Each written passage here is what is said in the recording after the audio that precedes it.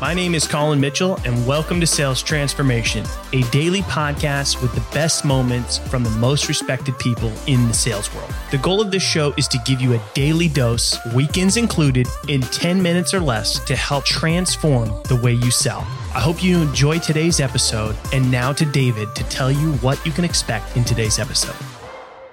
It's time we have a deeper understanding. What sellers usually fail to take into consideration is that buyers have a relationship with the product they are using and not just the seller.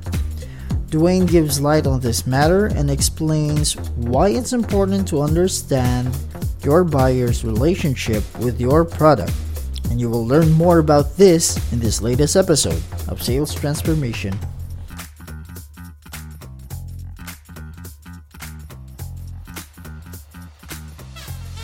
Something that you brought up was knowing how your customers are using the product, right? So what are some signals to look for when it is a good time to reach out or go for the demo or timing it? Like, just walk me through like that, kind of high level playbook of how should sales be having their process based on the way that customers are using the product. And, is there some tools that you recommend that can give them those signals? What should they be looking for?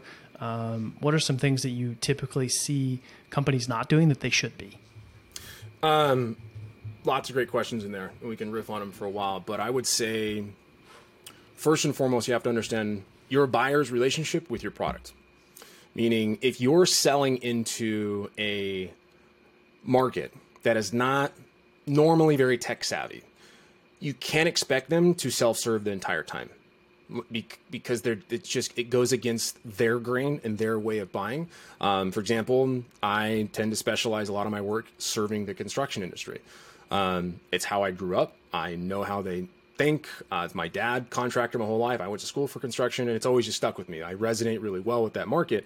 I can't sell into CTOs. Don't have that level of ability for long pauses in conversations, but you have to understand your buyer's interaction with your product first before you do anything. Doesn't matter the ACV. ACV is second to that, meaning the annual contract value, like the actual cost of your tool. Because if you're going into a product-led growth tool, for example, like something like UserFlow. UserFlow is a really great tool for app guides, meaning like when you log into a product, there's a little indicator like, oh, do this next.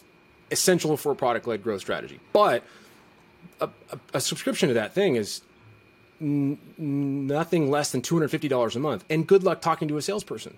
But that's because they're targeting the specific type of people that need that tool. I would never expect like a contractor or like a retail person to be comfortable spending $250 to $1,000 without ever having to talk to someone. So you've got to understand where your buyer's at.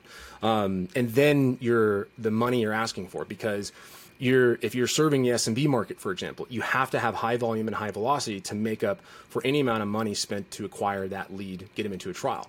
But if you're serving a particular market that struggles with using your product, but it's a really good fit because it solves a big need, then you have to understand how to allocate resources to ensure a high conversion and good experience. Most companies, when they have monthly contract values of like $100, $200, they're like, oh, that's 100% PLG all the way.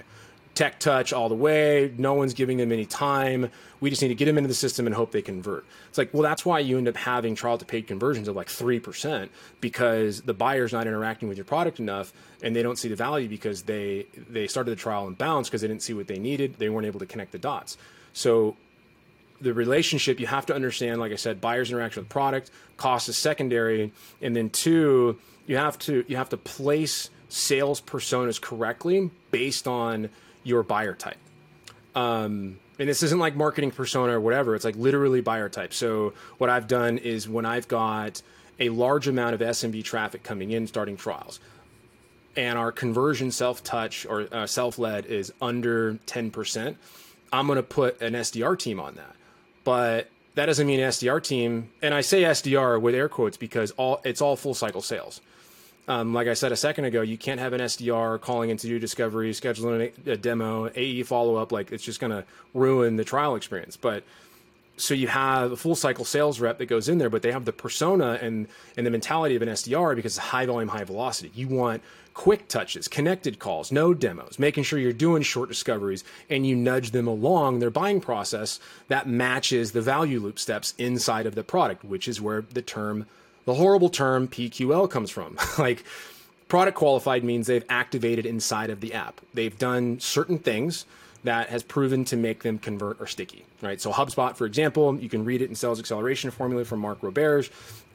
They had 5 of their services, 5 of their features. When they were using 5 of their features, they were like 80% more likely to convert. When Slack, you send 2,000 messages, like 90% likely to convert. And so in order to understand how you need to focus your sales team, you have to understand those activation steps in your app, or else you're going to be calling and your sales reps aren't going to have the firepower to follow up.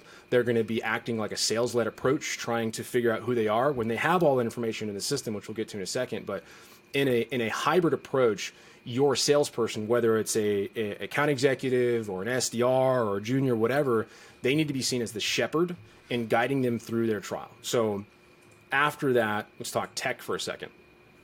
The sales rep has to have visibility into the activity that your lead is doing in the app. And unfortunately, Salesforce is garbage when it comes to showing you any type of data without clicking into 19 different modules and windows.